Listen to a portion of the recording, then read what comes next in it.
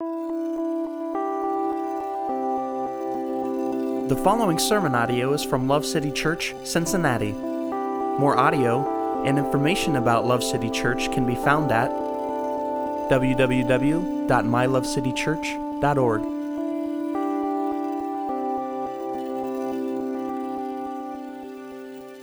Turn with me, if you would, to 1 John chapter 2, and we're going to be in verse 15. We're going to continue this week in our series called Up Close and Personal. And we've been calling this a 10-week series. However, we pray often here at Love City that God would have His way. And we pray that if our plan doesn't line up with His plan, that He would change it. We leave room for God by His Holy Spirit to come and make adjustments to what it is we're doing or we're thinking. And that happened this week as I studied for this sermon. Our intention when we started this series and originally reviewing it and trying to plan it out, we looked at taking the 5 chapters of 1 John and cutting those in half, so that equals 10 weeks. 5 times 2 is 10. Those of you that already had that, you're probably a mathlete, and so I congratulate you. However, in looking at verses 15 through 29, that was 14 verses, attempting to condense what is contained therein into anything close to a sermon that wouldn't cause you to starve to death was not going to happen. So it would have taken every bit probably of 2 to 3 hours to unpack what verses 15 through 29 have to say with any kind of, doing any kind of decent, expositional job. And so, if any church in Cincinnati could hold out for a 2-hour sermon, I'd say it'd be you guys. You guys got good endurance. You love the Word. And that's part of why I like being a part of this church. However, I didn't want to get, tomatoes thrown at me. And because you hit an hour and 30 minutes, people start to get a little cranky. And our services are in the evening, so we want to be considerate, people with kids, things of that nature. So the bottom line is we were going to do 14 verses tonight. You want to play high-low? How many verses are we doing? We're going to get 3 done, okay? Because there was so much in 15 to 17 that it's going to take us every bit of 45 minutes to an hour to unpack it. And we won't totally say everything, obviously, that could be said about it, even in that time frame. So we're going to read verses 15 through 17, and then we'll come back through and chew on it and see what the Lord will say to us, okay? Starting in verse 15, this is 1 John chapter 2. Ready? Do not love the world, nor the things in the world. If anyone loves the world, the love of the Father is not in him.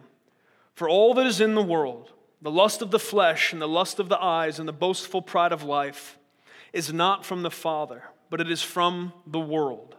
The world is passing away, and also its lusts. But the one who does the will of God lives forever. Let's jump back to verse 15. So it says, do not love the world nor the things in the world. The first thing I want to say is that this does not run contrary to scriptures like John 3:16 that tells us that God loves the whole world, right? And His response to that was to send Jesus to live a perfect, sinless life and then die in our place for our sins as our substitute. So God loves the world, clearly. Or scriptures like at the end of Matthew 28, Jesus is giving instructions to His disciples right before He ascends into heaven, and He tells them to go into all the world. He says, go into every nation and share with them this beautiful gospel, making disciples of all nations. Jesus sends them to do the most loving thing that we are capable of as humans, which is to share the gospel with someone. There's a lot of loving things you can do. There's a lot of great acts of kindness that could be given from one person to another. The most loving thing anyone can do, no matter how offensive it may be to that person, is to share with them the truth of the gospel. Amen? You happy about that? I'm happy about it. You believe that? I do too. The word world here, do you get that? The word world, it does not represent the globe, and it does not necessarily represent all of humanity. Really, this is more of a reference to what sometimes is referred to as worldliness, or the anti-God sentiment and over-attachment to the trappings of this life, and the things that often ensnare those that do not know the truth. So this is not telling us to not do what God does. It's not saying don't love the people of the world. And it's not even telling you, don't love the world as far as the globe that we live on. I think you should recycle, be a good steward. of the earth that God has given us. So really this is talking about the kind of the attitude or anti-God sentiment that can tend to be of those that identify more with the world than with eternal things. Okay? Now, some throughout the history of the church, and I would say there are those even still today, that what they've believed is if you really love God more than the world, that you will seclude yourself from it completely. Think of monks or nuns who live in a monastery up in the mountains or out away somewhere from all of culture. That is a response sometimes to this verse. To do not love the world, have nothing to do with the world. And so that's the way they interpret that, is that means seclude yourself completely from contact with the world. And so they remove themselves altogether from culture. And they're doing that because they don't want to be stained by the worldliness of the culture that they would otherwise be in. And if I'm being honest with you, I have to admit that this is a tempting proposal for me at times. Sometimes the world around us seems so dark and hostile towards God and toward God's people and towards His Word that it sounds like a good idea to get together with some Christians, buy some land, buy some seeds, buy a couple farm animals, and just get away from it all. Some of you are smiling, some of you are freaked out because you've never been outside of the city. It's cool out there. The air's lighter. There's animals not on leashes. It's neat. You should go.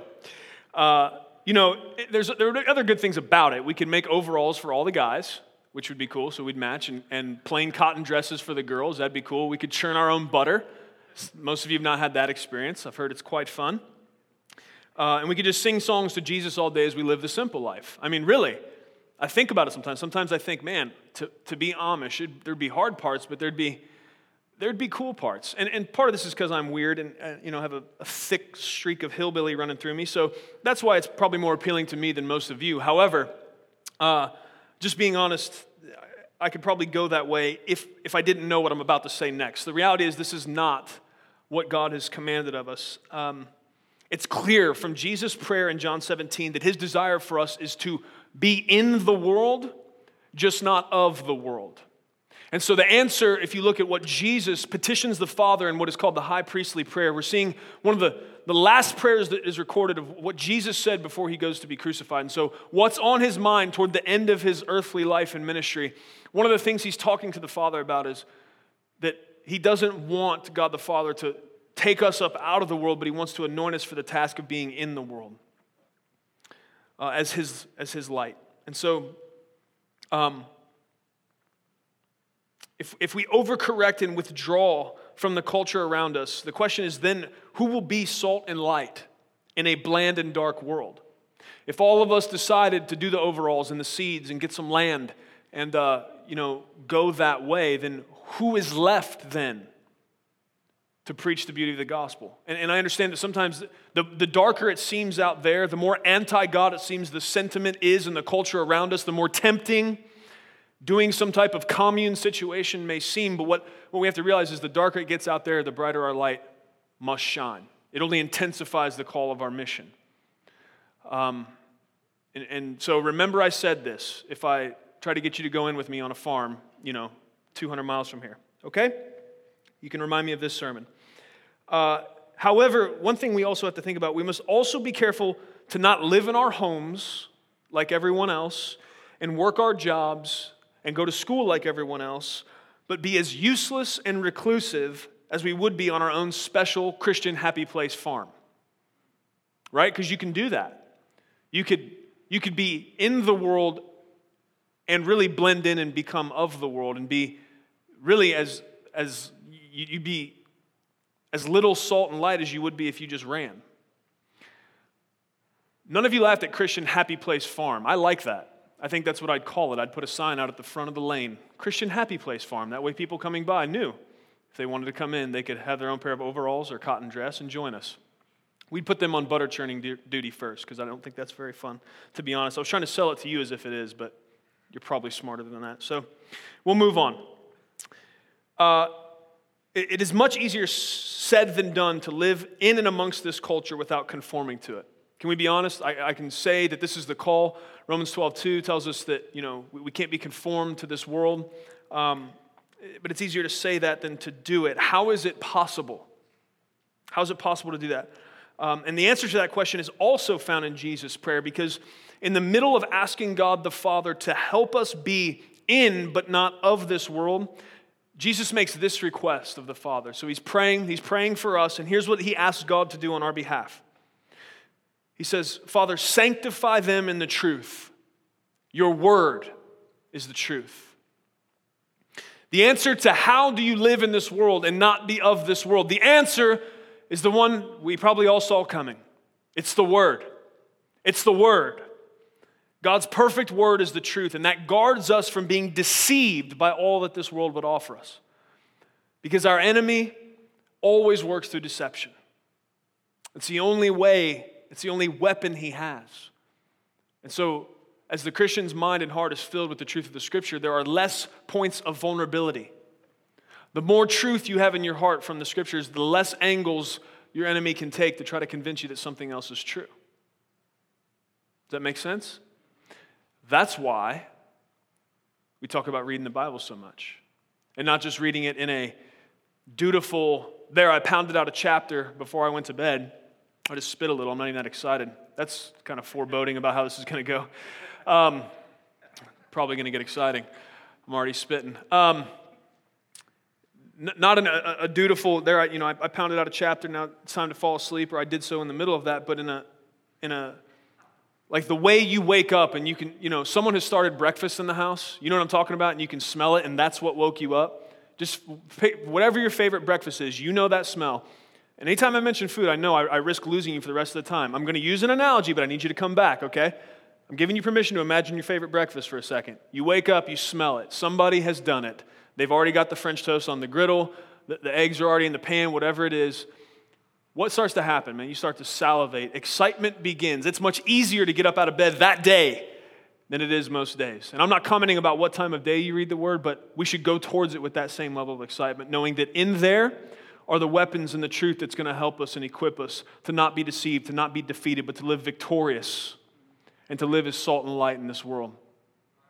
To be a blessing, to have something to give, to pour out, instead of walking around empty looking to be poured into.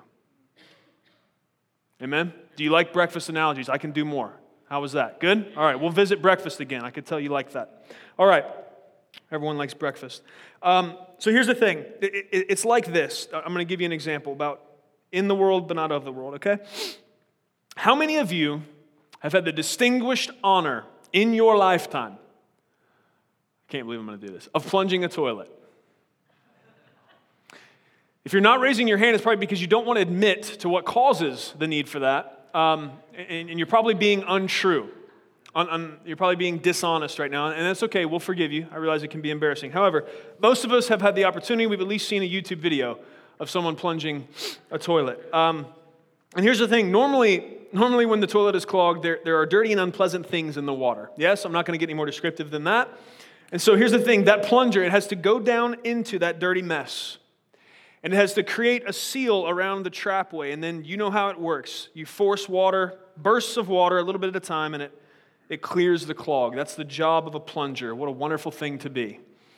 And once that mission is accomplished of unclogging the toilet, there's normally a new and disgusting problem. We fixed that problem, but now we have another one.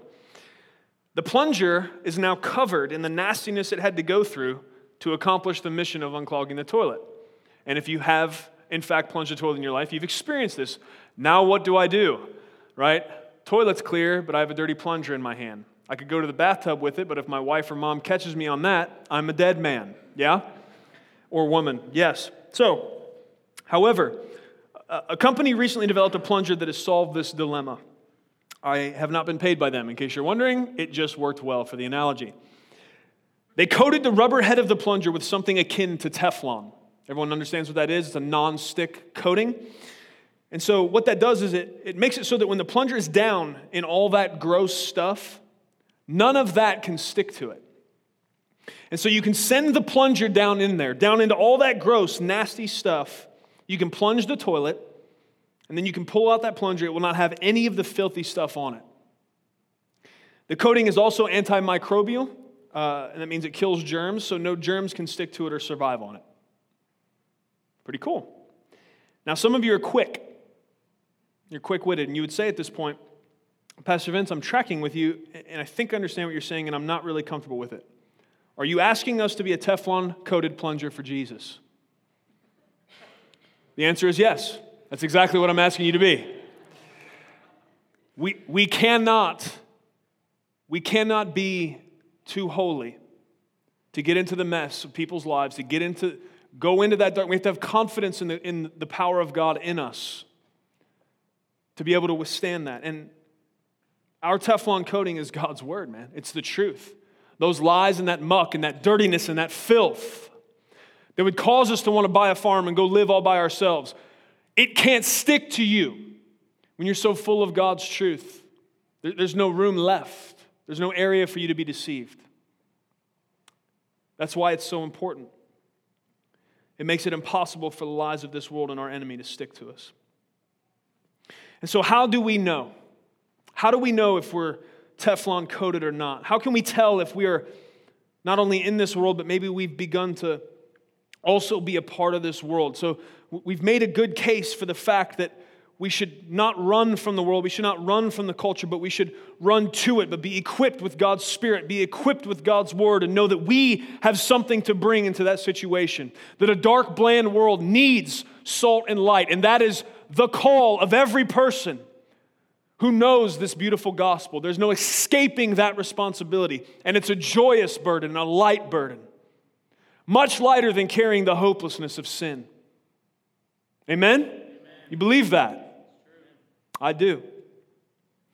How do we know? Verse 16 lists for us the driving motivations and characteristics of not just the world or the culture of our day, but throughout history. And we actually can see these three elements in the temptation of our first parents, Adam and Eve. And so we'll look at these in subsequent order.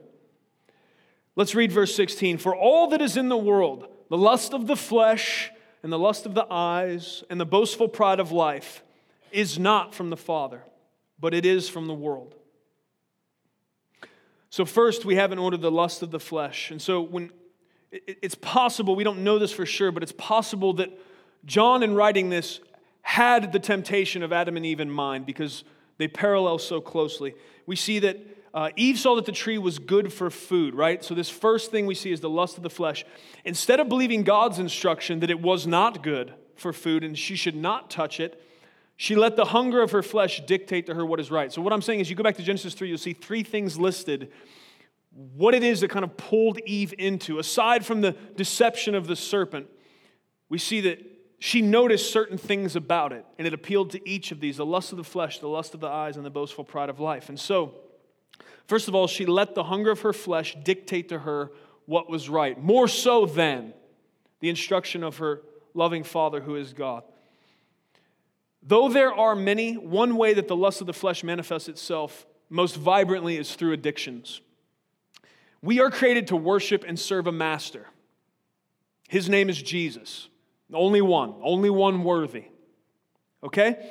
We are prone to be deceived into picking other masters. Because the lust of the flesh and the lies of this world convince us they will be better. The lie always is that this master will be better than Jesus. This master will treat you better. They'll be nicer. Things like food, sex, illegal drugs, and even legal drugs like caffeine and alcohol. Ooh, I didn't touch the holy cow, did I? Not caffeine. Addiction is an issue at every level. However innocent the substance or master may be, it's still an issue of worship. It's still an issue of mastery. Yeah, there's a lot of shifting in the seats going on. This is fun for me too. Things like entertainment also. What they do is they'll wave you in with a smile on their face. Come on in. It's going to be great in here. You like that, didn't you? A little twang to it. They'll wave you in with a smile on their face, and they're going to promise to make you feel better or give you something that Jesus won't. And then when you walk through the door of their temple to begin to worship them, the trap is sprung, and you become their slave. Those of you that have struggled with addiction of any kind or sort, you know that this is the way it goes. There's a promise of something, whether it's relief from pain, physical or emotional, or just a good time, something that it seems like Jesus won't give you. Come on, I'll give you that. Come, put your allegiance here. Come throw your lot in with me. You find that very quickly that master puts shackles on you, doesn't deliver on the promise, begins to use you and abuse you. You cannot serve two masters. Jesus is clear about this. And King Jesus is the only one worthy of our allegiance. Period. Nobody else. Nobody else is worthy of worship.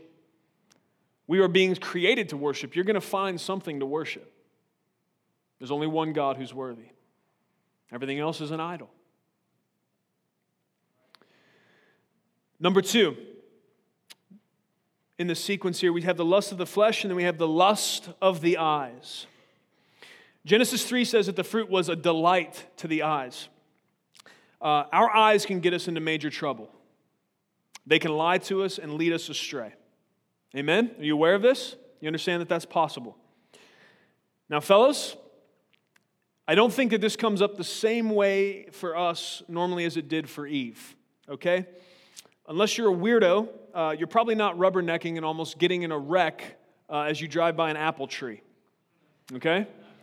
The lust of the eyes is not normally manifesting itself through an issue with fruit. However, I'm saying it's possible but not probable.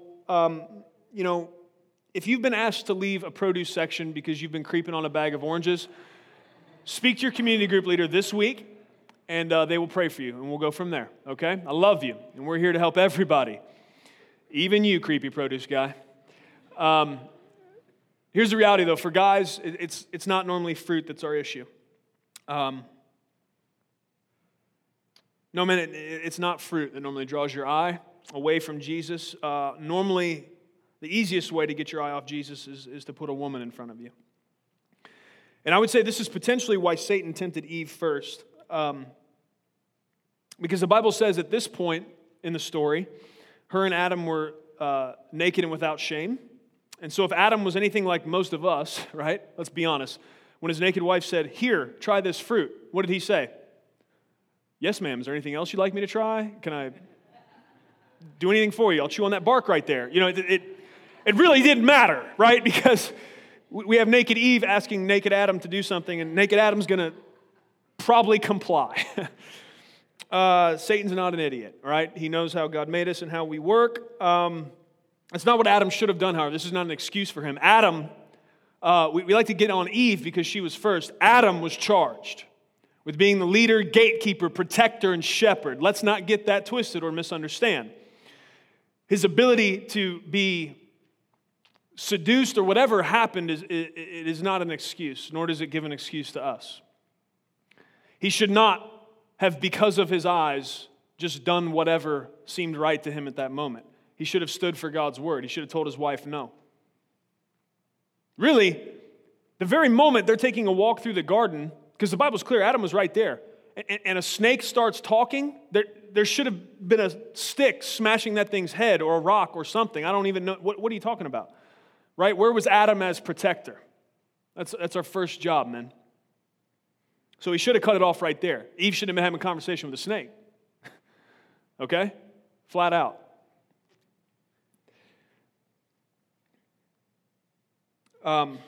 It's incredibly hard but not impossible to guard yourself from the lust of the eyes today. And women, you're not off the hook here, okay? I rode the guys, so let's talk about you for a second. I think for most of you, Pinterest is a more likely culprit than a guy to draw your eye into lust and envy. And what do I mean by that? How can anything on Pinterest be bad? Well, here's the problem.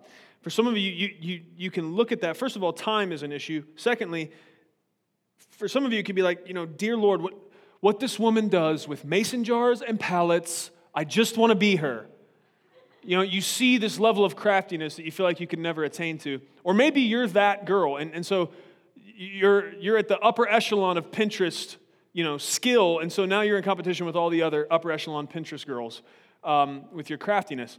Either way, to have that sense of envy, to look and wish you could be more like.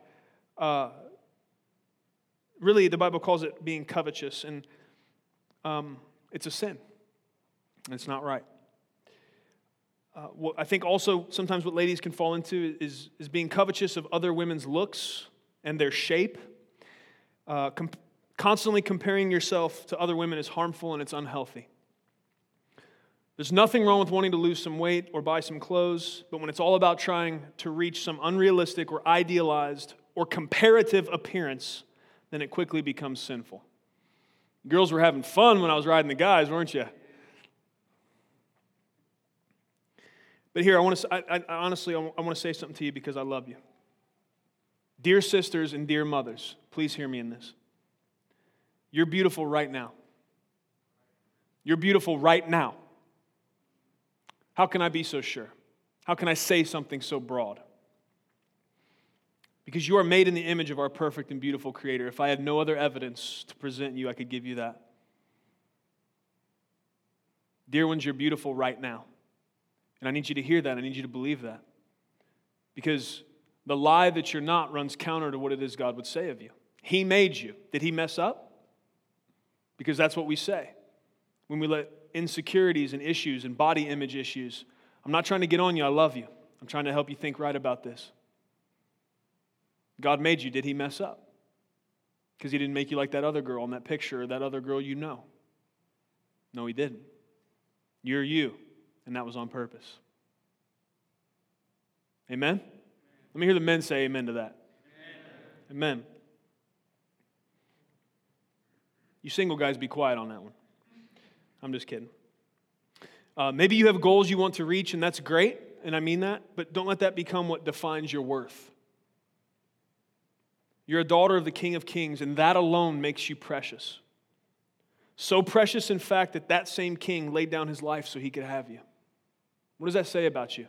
If you're struggling in a given day to find worth in who you are or all of some of the issues that you struggle with, just come back to the fact that King Jesus laid down His life to have you.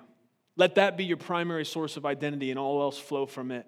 It'll short-circuit all of those lies that tend to try to fill your brain and get you to think different about you than God Himself does. Let me ask you something, ladies. If God thinks something about you and you think something about you and those are different, who's right? Who's right? God's your Father that loves you because He knows you better. You're beautiful.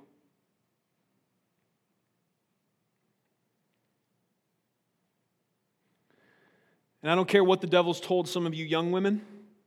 If you have a godly desire to marry, then he will send you a man that will be willing to lay down his life in like fashion to be your husband. You hear me? Quit letting the devil have your head about that. If you have a godly desire to marry, then he's going to send you a man that will lay his life down just like Jesus did for you, because that's his call. And if he's not willing to do that, that's not the guy you're looking for. You better have a Bible in his hand, a plan, and love you enough to lay down his life to have you. Those are the requirements for. Don't even bring him to talk to me until you got that part figured out. You can weed him before that. Then he can come talk to me. If he passes that test, he's probably a keeper. You want to talk to potential husbands? I think you should want me to. Unless you got a good dad in place to do the job, amen, that's his job, but I know some of you don't. And if you don't, I'm happy to have that conversation. I'll be nice to him, I promise. People who know me shook their head. I will. I'm telling you right now, I'm held to it. It's on the audio. I'll be nice to him. But I will ask him real questions. Okay? But if having that man has become your idol, that may be the very thing holding your desire back from being fulfilled. Your Heavenly Father loves you too much to give you your idol. Okay? He loves you too much to do that. If marriage is your idol, God's not going to give you that, because it's going to lead to your destruction. He loves you more than that. And so some of you are frustrated that God won't give you your idol. That's because He loves you. So you got to sort through that. You got to repent that your allegiance has been giving to this idea you have of marriage. What you want to do, this is for men or women. If you desire to marry and you're frustrated about it, here's what I promise to God this is the truth. If you will chase Jesus with all of your heart, what will happen in the midst of that process is you're going to bump into somebody that's doing the same thing. That's how you find the person you want to be with. It's not at the bar, and it's not out here on the streets doing whatever, putting yourself out there. If you're pursuing Christ with all your heart, if he's here and you're chasing after Jesus, if you're a guy, at some point you're going to bump into a girl, she's doing the same thing. That's the one you want. Girls, same deal. You want to look for someone that loves Jesus as much as you or more. Because you need somebody that's going to push you for the rest of your life when it's hard. You need somebody that's as committed to Christ as you are. Girls, quit settling for him because, he said he'd come to church. See, the lust of the eyes might have got you there because he looks like an opportunity. He might marry me. I love you. You're worth more than that. Okay? King Jesus says so if you don't believe me. I understand. I'm not a totally credible witness. But that's why you got to know this word. Okay? And I love you. Everything I've said is because I love you. I want you to know that.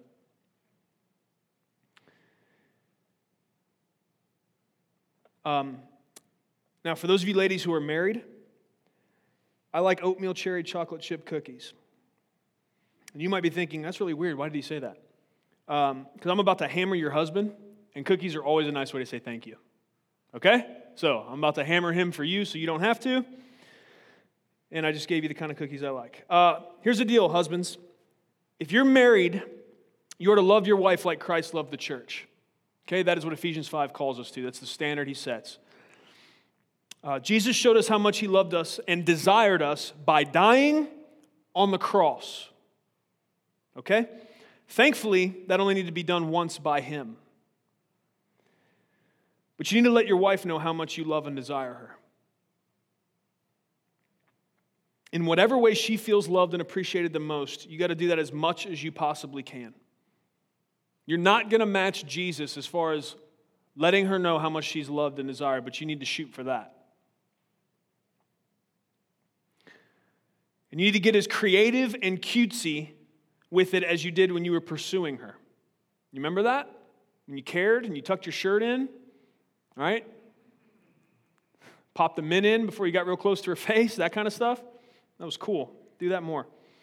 But honestly, you want to chip the ice off of your marriage, men? Chase her like you did when you were dating her.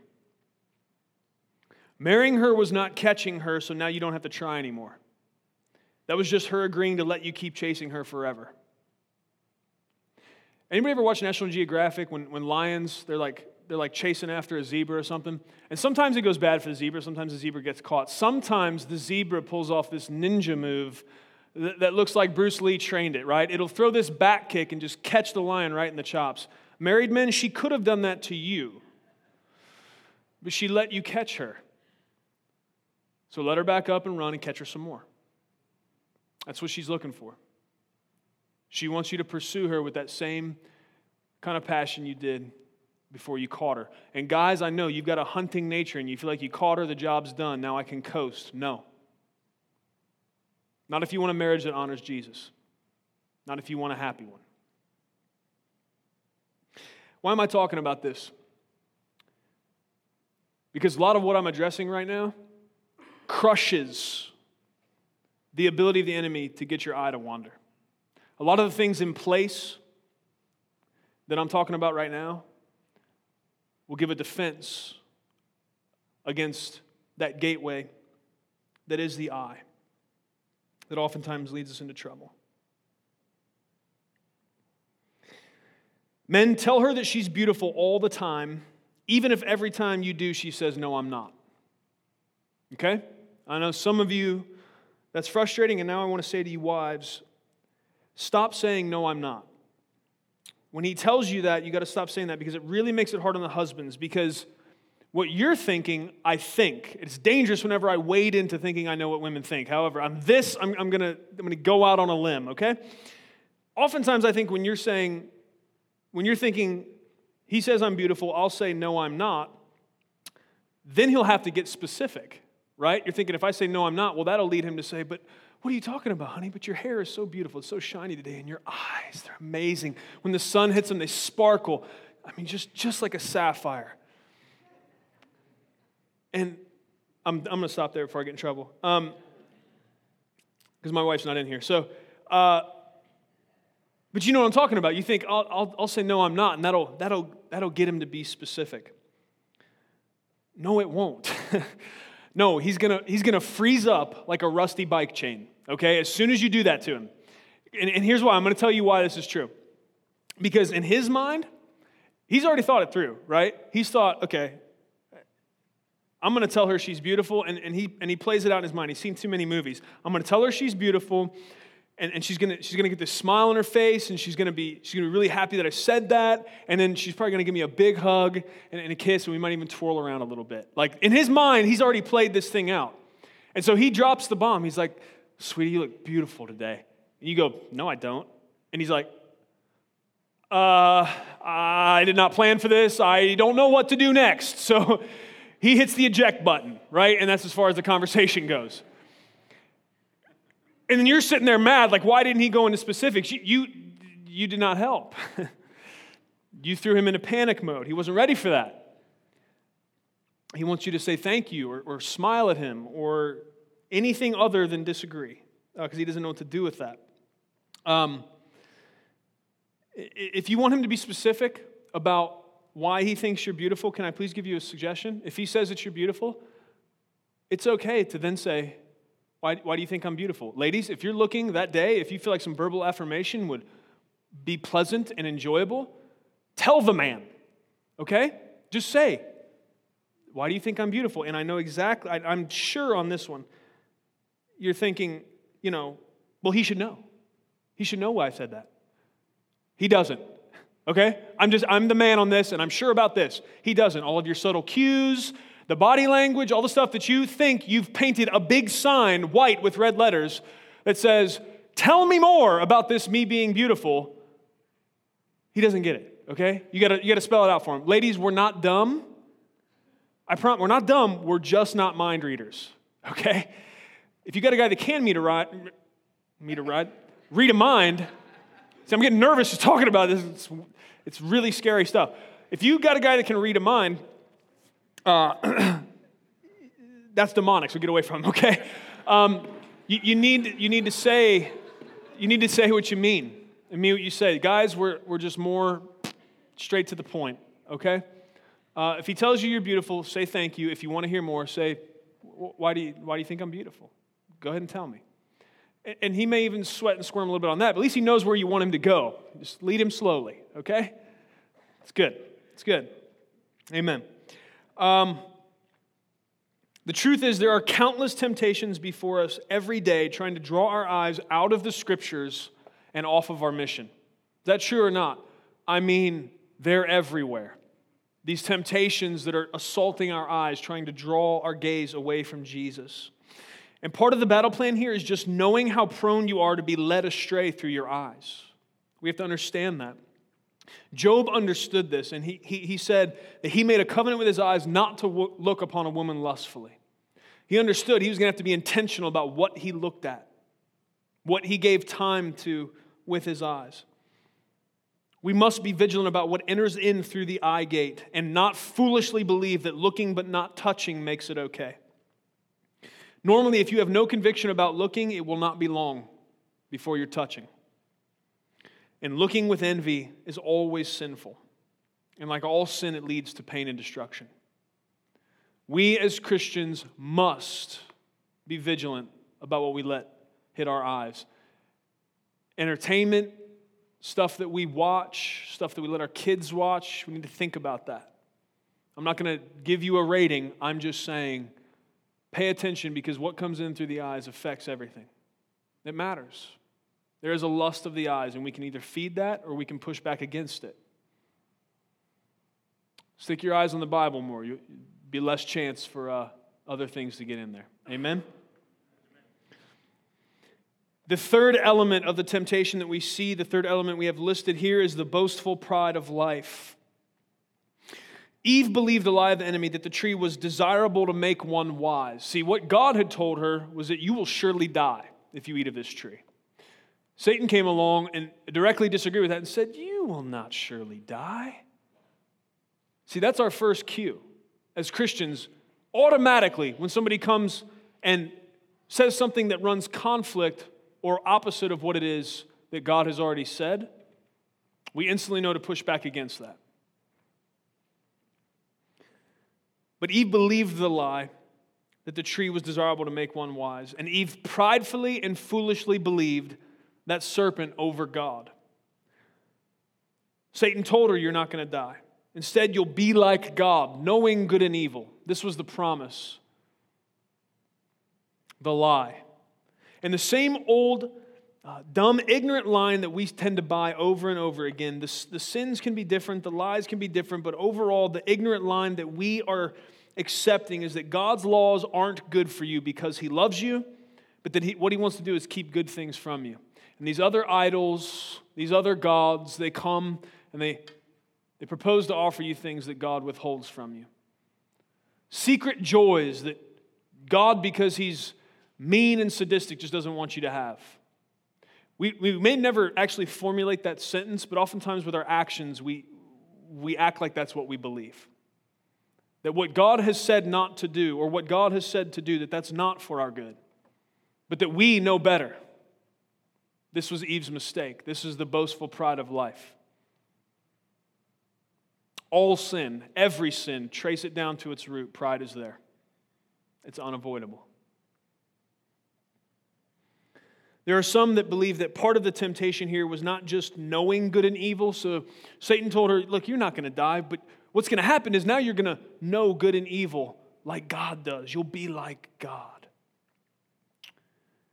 And some believe that the temptation was not just knowing good and evil, but there's a connotation there of being able to determine for yourself what is good and evil. Not just becoming aware or cognitive of the difference, but of you being able to exert influence into that. And I think that the trajectory of human behavior since the fall would lend credence to this idea. This world is so blinded by pride in this day that humanity is on a steady march towards complete abandonment of God's word as an objective source of truth about what is right and wrong and good and evil. Christianity and the Bible are under aggressive attack by those who hate God. And what they want you to believe is that God is either not real or that He doesn't have the right to determine what is right and wrong or to tell us what to do. Actually, when you take it all the way out, what they want you to believe is that no one does. No one has this right, that each person should have the right to determine for themselves what is right and what is wrong. What this means, of course, is that there is no right and there is no wrong. If each one of us is given the opportunity to subjectively decide, each of us for ourselves, what is right and what is wrong, and nobody can encroach upon them, then what do we have? We have no objective moral standard. There is then no right and wrong, because I can't come and tell you what you've decided is wrong. I can't speak to it. I have no power higher than myself to appeal to. If each person has that level of autonomy, and that is what the postmodern mindset, Western culture is marching towards every day. I'm not sure to what degree you understand even what I'm talking about right now, but I want you to think about it and pray about it. This is the major attack trying to cut under the foundation of the scriptures we say we believe. Ultimately, the attack is God's word is not true. As a matter of fact, nothing is true. You go decide what is true. Then nobody has the authority to tell you what you're doing is wrong. Here's the problem with that, and here's where it ends up.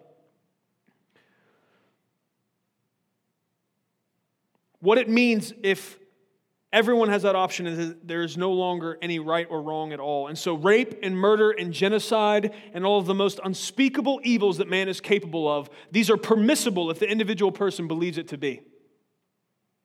You can't tell me that that's wrong. I get to decide. Well, we don't like it when we take it all the way there, do we?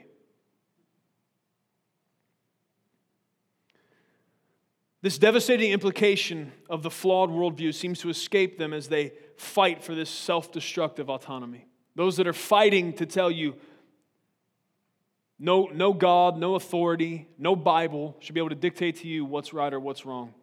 That you should be able to wake up each day and decide that for yourself. Really? Really? Because there's Jeffrey Dahmers in the world. Should he get that right? Hey, killing people, chop them up, drill holes in their head, you can't tell me that's wrong. The rapist, the pedophile, hey, it's my own personal deal, man. You can't tell me what's right and wrong. No, that's ridiculous. It cuts across grain to everything that is even reasonable or logical. The appeal of it is that it appeals to that same temptation that was able to lead Adam and Eve astray. Right? Because ultimately, what they saw there, that boastful pride of life, was you can be like God. You can know good and evil. You can be up on his level instead of being happy with being children of the King of Kings. They wanted to get up there where he was, have influence on what's right and wrong, let their opinion be heard. To heck with my opinion. I want to know what God's opinion is on it. Settle with that. I'll be better for it. The boastful pride of life shows up in other ways as well. It shows up in the desire for material possessions. Here's the thing. If you have 4 kids, there's nothing wrong with having a house big enough to fit everybody. Nothing at all. But if the reason that you want that big house is so that everyone knows how successful and therefore completely awesome you are, there's a pride issue. It comes down to motive. It comes down to what's causing this desire. And you see, we tend to make it about the big house, right? And so people will make dumb statements like, well, nobody needs a house that big. Right? You got a single guy that, hasn't even thought about marrying a girl or having kids, and he wants to talk about the guy with 4 kids and how big his house. Nobody needs a house that big. Everyone should live in a trash can like Oscar the Grouch. Well, okay. Try doing that with 4 kids, genius. You're not going to be a good dad. You're not going to be a good husband doing that. You're supposed to provide for the needs of your household. But we like to make it about the big house. But here's the thing. What if they have a big family? What if God has gifted them with hospitality? There is a gift of hospitality. What if God has gifted them with that? And they have a lot of people over really often to minister to them. And that they help build the kingdom. They've got that house, but they put people in it. And it's intentional, and gospel ministry flows out of that house. Seriously, who are we to say? We like to make it, here's the deal, here's why we do that. We like to make it about the house or the car, because if we can ridicule the material possession, instead of thinking about pride as the real root problem, we can just keep throwing stones at the big house or nice car guy, so we don't have to look inward and deal with our own pride. Right?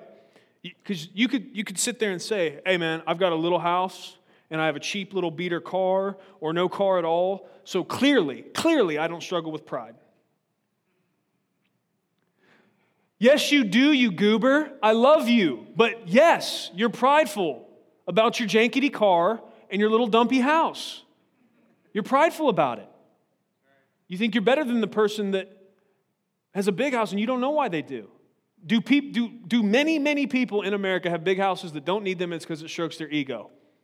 Yes, but can we just always assume that? Are you the new Holy Spirit that can go down into the deep part of people's hearts and explore and know their motives? No. If you're going to go pride hunting, spend time in your own forest, okay? The forest of your heart, where pride likes to hide, okay? Verse 17 gives us an incredibly strong reason for why all of this matters. Okay, I'm going to read that to you. The world is passing away and also its lust, but the one who does the will of God lives forever. Guys, here's the reality. The big and the little houses, the nice and the jankety cars, the fashion trends and the Pinterest crafts and the buffets and the drugs, they're all going to burn up and they're going to be gone. It's all going to go. All of us will stand one day before the supreme and sovereign ruler over all, who is our God and Father, and we won't be able to bring any of our little pride idols with us to show him what we were doing on his planet for however many years he gave us. We're not going to get to bring that stuff along as evidence for why he should have invested air in us. The only evidence that we weren't totally useless while we were here will be what we invested in those things that are eternal. And he's warned us. He's warned us not to store up treasures here. He's told us, don't get attached, children, because you're just passing through there. You're just an alien, a sojourner there. And I mean this earth, this world. That's why we can't fall in love with this world. This isn't our home. He sends us here to do a mission for 70, 80, maybe 90 years. Some of you might hit 100. I don't think I want to. But the reality is, stack that next to eternity. It's a blip on the timeline. This is not even what's real. This is a little journey we go on before we hit what's real. We need to think like that. The only thing that we're going to have is the time we invested in people and the talent and treasure we invested in building God's kingdom. These are the only things that are going to be perceivable when our real life begins, and that's in eternity. And we know that what's being said here, it says that the one who does the will of God lives forever. We know that is what that's not saying is that the works of doing God's will, that is what will cause us to live forever with Him. But that the reality is only those who have been saved by grace through faith will have the ability to do His will. We know because of all of the totality of the rest of the verses that it can't be that, well, if I did God's will, then I'll be saved. It's clear that that is not what decides the eternal fate of humans, but that it is faith, it is trust in the finished work of Christ. However, it is only those who have trusted in Christ and only those who have been filled with God's Spirit that will have the anointing and the power necessary to do any part of God's will on this planet. Because I'm not going to lie to you, though the burden is light, it can be an uphill battle. It can be an upstream swim when all of the tide of the rest of culture is flowing the other way. But it is our call, and it is a joyous one.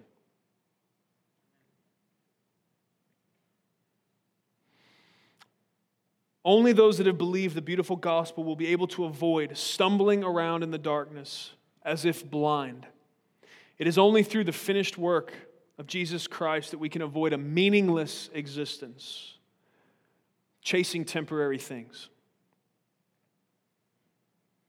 It is only because of the beautiful gospel that we have hope. That we have hope for those things. And I need to just take a moment to explain what I mean by that. I can't assume that everybody in the room knows what I mean when I say gospel. Very clearly and plainly, gospel means good news. The good news of the gospel makes little sense if we do not first understand the bad news. We've mentioned it a little bit here today in discussing the temptation of our first parents. The reality is that God created everything perfect. He Himself is perfect. Earlier in 1 John, He is compared to light. Light is so pure in its essence, it cannot in any way ever be mixed with anything else. God is pure like that. He is the Bible uses the word holy to describe Him. He is set apart in such a way that He cannot, in His perfection and holiness and goodness, be mixed with darkness and sin. And so when we in our rebellion chose to separate ourselves from Him by sin, that created a chasm that could not be bridged by anything that we could do. We could not fix the problem. When Adam and Eve sinned, mankind from that point on, we are sinners by nature and choice. God is perfect, we are not. What is required to be in relationship with a perfect God is perfection. This is the totality of the bad news. It's really bad news because I realize I'm not perfect. Would you join me in that realization? I am not perfect. Not even close. And so if perfection is what is required to be in relationship with God who is perfect, where does that leave me? It leaves me in a whole lot of trouble. This is why the good news is so sweet. This is why the good news is the banner that we hold high. It is the crown jewel of our faith. It is the thing that we center everything else around. The good news is that Jesus came, built a bridge, fixed the problem, did what we couldn't do, did the work that was impossible for us to do, lived a perfect life by the power of God, and then laid down His life in our place for our sins, lived the life that we couldn't, and then died the death that we should have. Somehow God sees fit to call justice Jesus living a perfect life and then being a sacrifice for our sins, Him shedding His blood in our place for our sins. I don't see how that works. I don't see how I get to be evil, I get to be rebellious, I get to fail in sin. Jesus doesn't, but God lets Him step in and take my punishment and then counts me righteous if I'll trust and believe that. How does that work out to justice? I don't see that calculus. It doesn't work anywhere else in the earth. And yet this is what God has given to us as the gospel. This is His gift to humanity. Believe this and you can be reconciled to me. I'll count Jesus' perfection as yours. I'll trade you all your wretchedness and your insecurities and your sin and your failure and your dirtiness, and I'll give you Jesus' purity and righteousness as a trade. Nobody else is making that trade. I don't understand why this is hard, why people think Christianity is this totalitarian regime that's going to steal all your fun. No, it is freedom of the only kind that can be found for real in all the earth. Other than that, you are enslaved to those idols, the false promises that they sold you. The only way out of that is to serve the one whose promises are actually held true. That's King Jesus. All day, every day, and for eternity, His word will not return to Him void. He'll never be found to be dishonest. He's not a man that He should lie. And so His gospel will hold true. He came, lived perfect, died in our place for our sins, and then, proving everything He said was true, conquered death because the stone rolled away and He rose from the grave. This is the gospel that we believe, and I'm telling you today, some of you have believed falsely. You've taken maybe a reading of 1 John, and you've seen it say, he who does the will of God will live forever. And so you've thought, man, I've done a lot of not the will of God. And so maybe I'm excluded from the ability to be able to be reconciled to God in this life and for eternity. Please let me tell you today, the only reason we know anything about God is because of this word. And this word right here, God's holy word, makes clear your reconciliation, your eternity is not based on what you do or don't do. If that was the deal, all of us would be stuck in the bad news boat and we'd go to hell. The good news is, it's not about you, how bad you've been or how good you've been. It's how good Jesus has been. Will you trust? Will you believe that Jesus' sacrifice is enough to pay the price to not only cover your sins, but to take away your shame? Will you believe that? That's what we invite you to today. We invite you to put trust and faith in Christ. That's what it means to be saved. And yes, in that transaction, you are pledging your allegiance, not to the flag, but to King Jesus.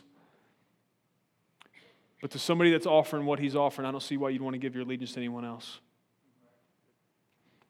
Drugs never gave me what they promised. It didn't.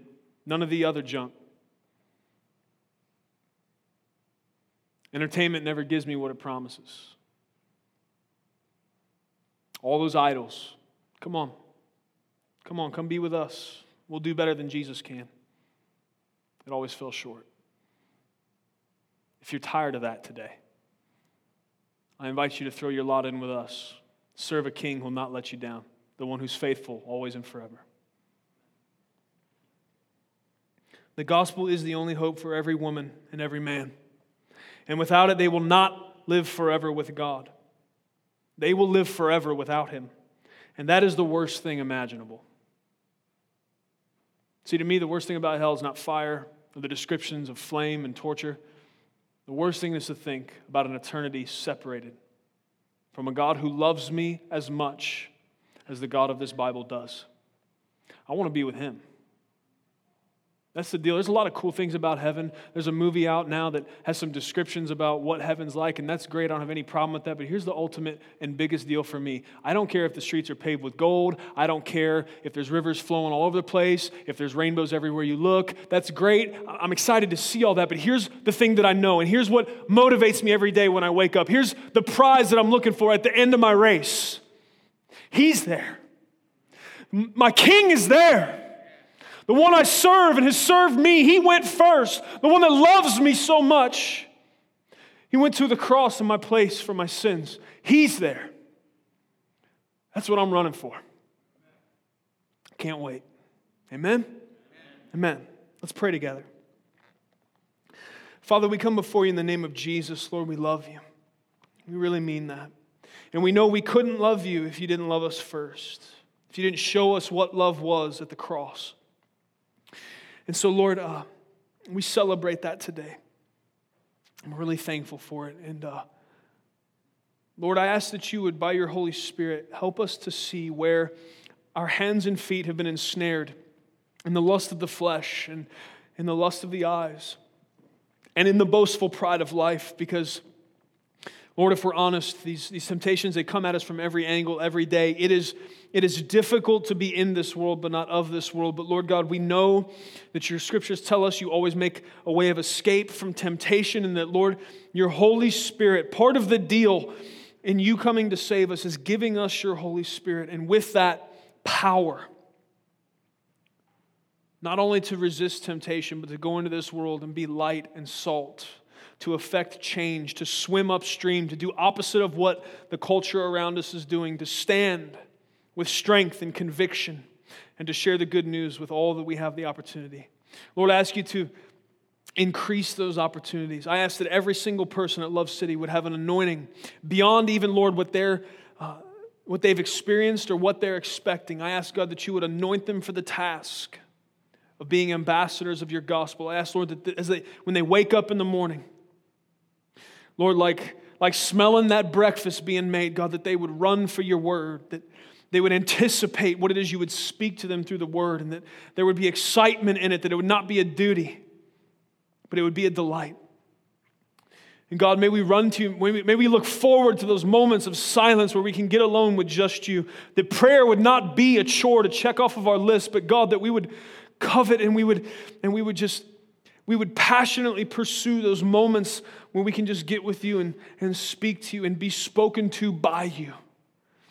Lord, may we long for this time. And God, as an outflowing and outworking of all of that, may we be better equipped, witnesses in this earth, soldiers for your cause, builders of your kingdom. Lord, oftentimes I feel totally unworthy that you would have chosen us, given us the mantle of responsibility for spreading this gospel. Sometimes it seems it would have been better if you did it a different way, but Lord God, I will not question you. You are much smarter, higher, and greater than I, and so God, I will just obey you. Lord, please make up for our frailties. Please anoint us. We want to please you, and we want to serve you. We really love you. And it's in Jesus' name that we pray. Amen. Thank you for listening to audio from Love City Church, located in Cincinnati, Ohio. Feel free to make copies of this message to give to others, but please do not charge for those copies or alter the content in any way without permission. To give or find out more about Love City Church, visit www.mylovecitychurch.org.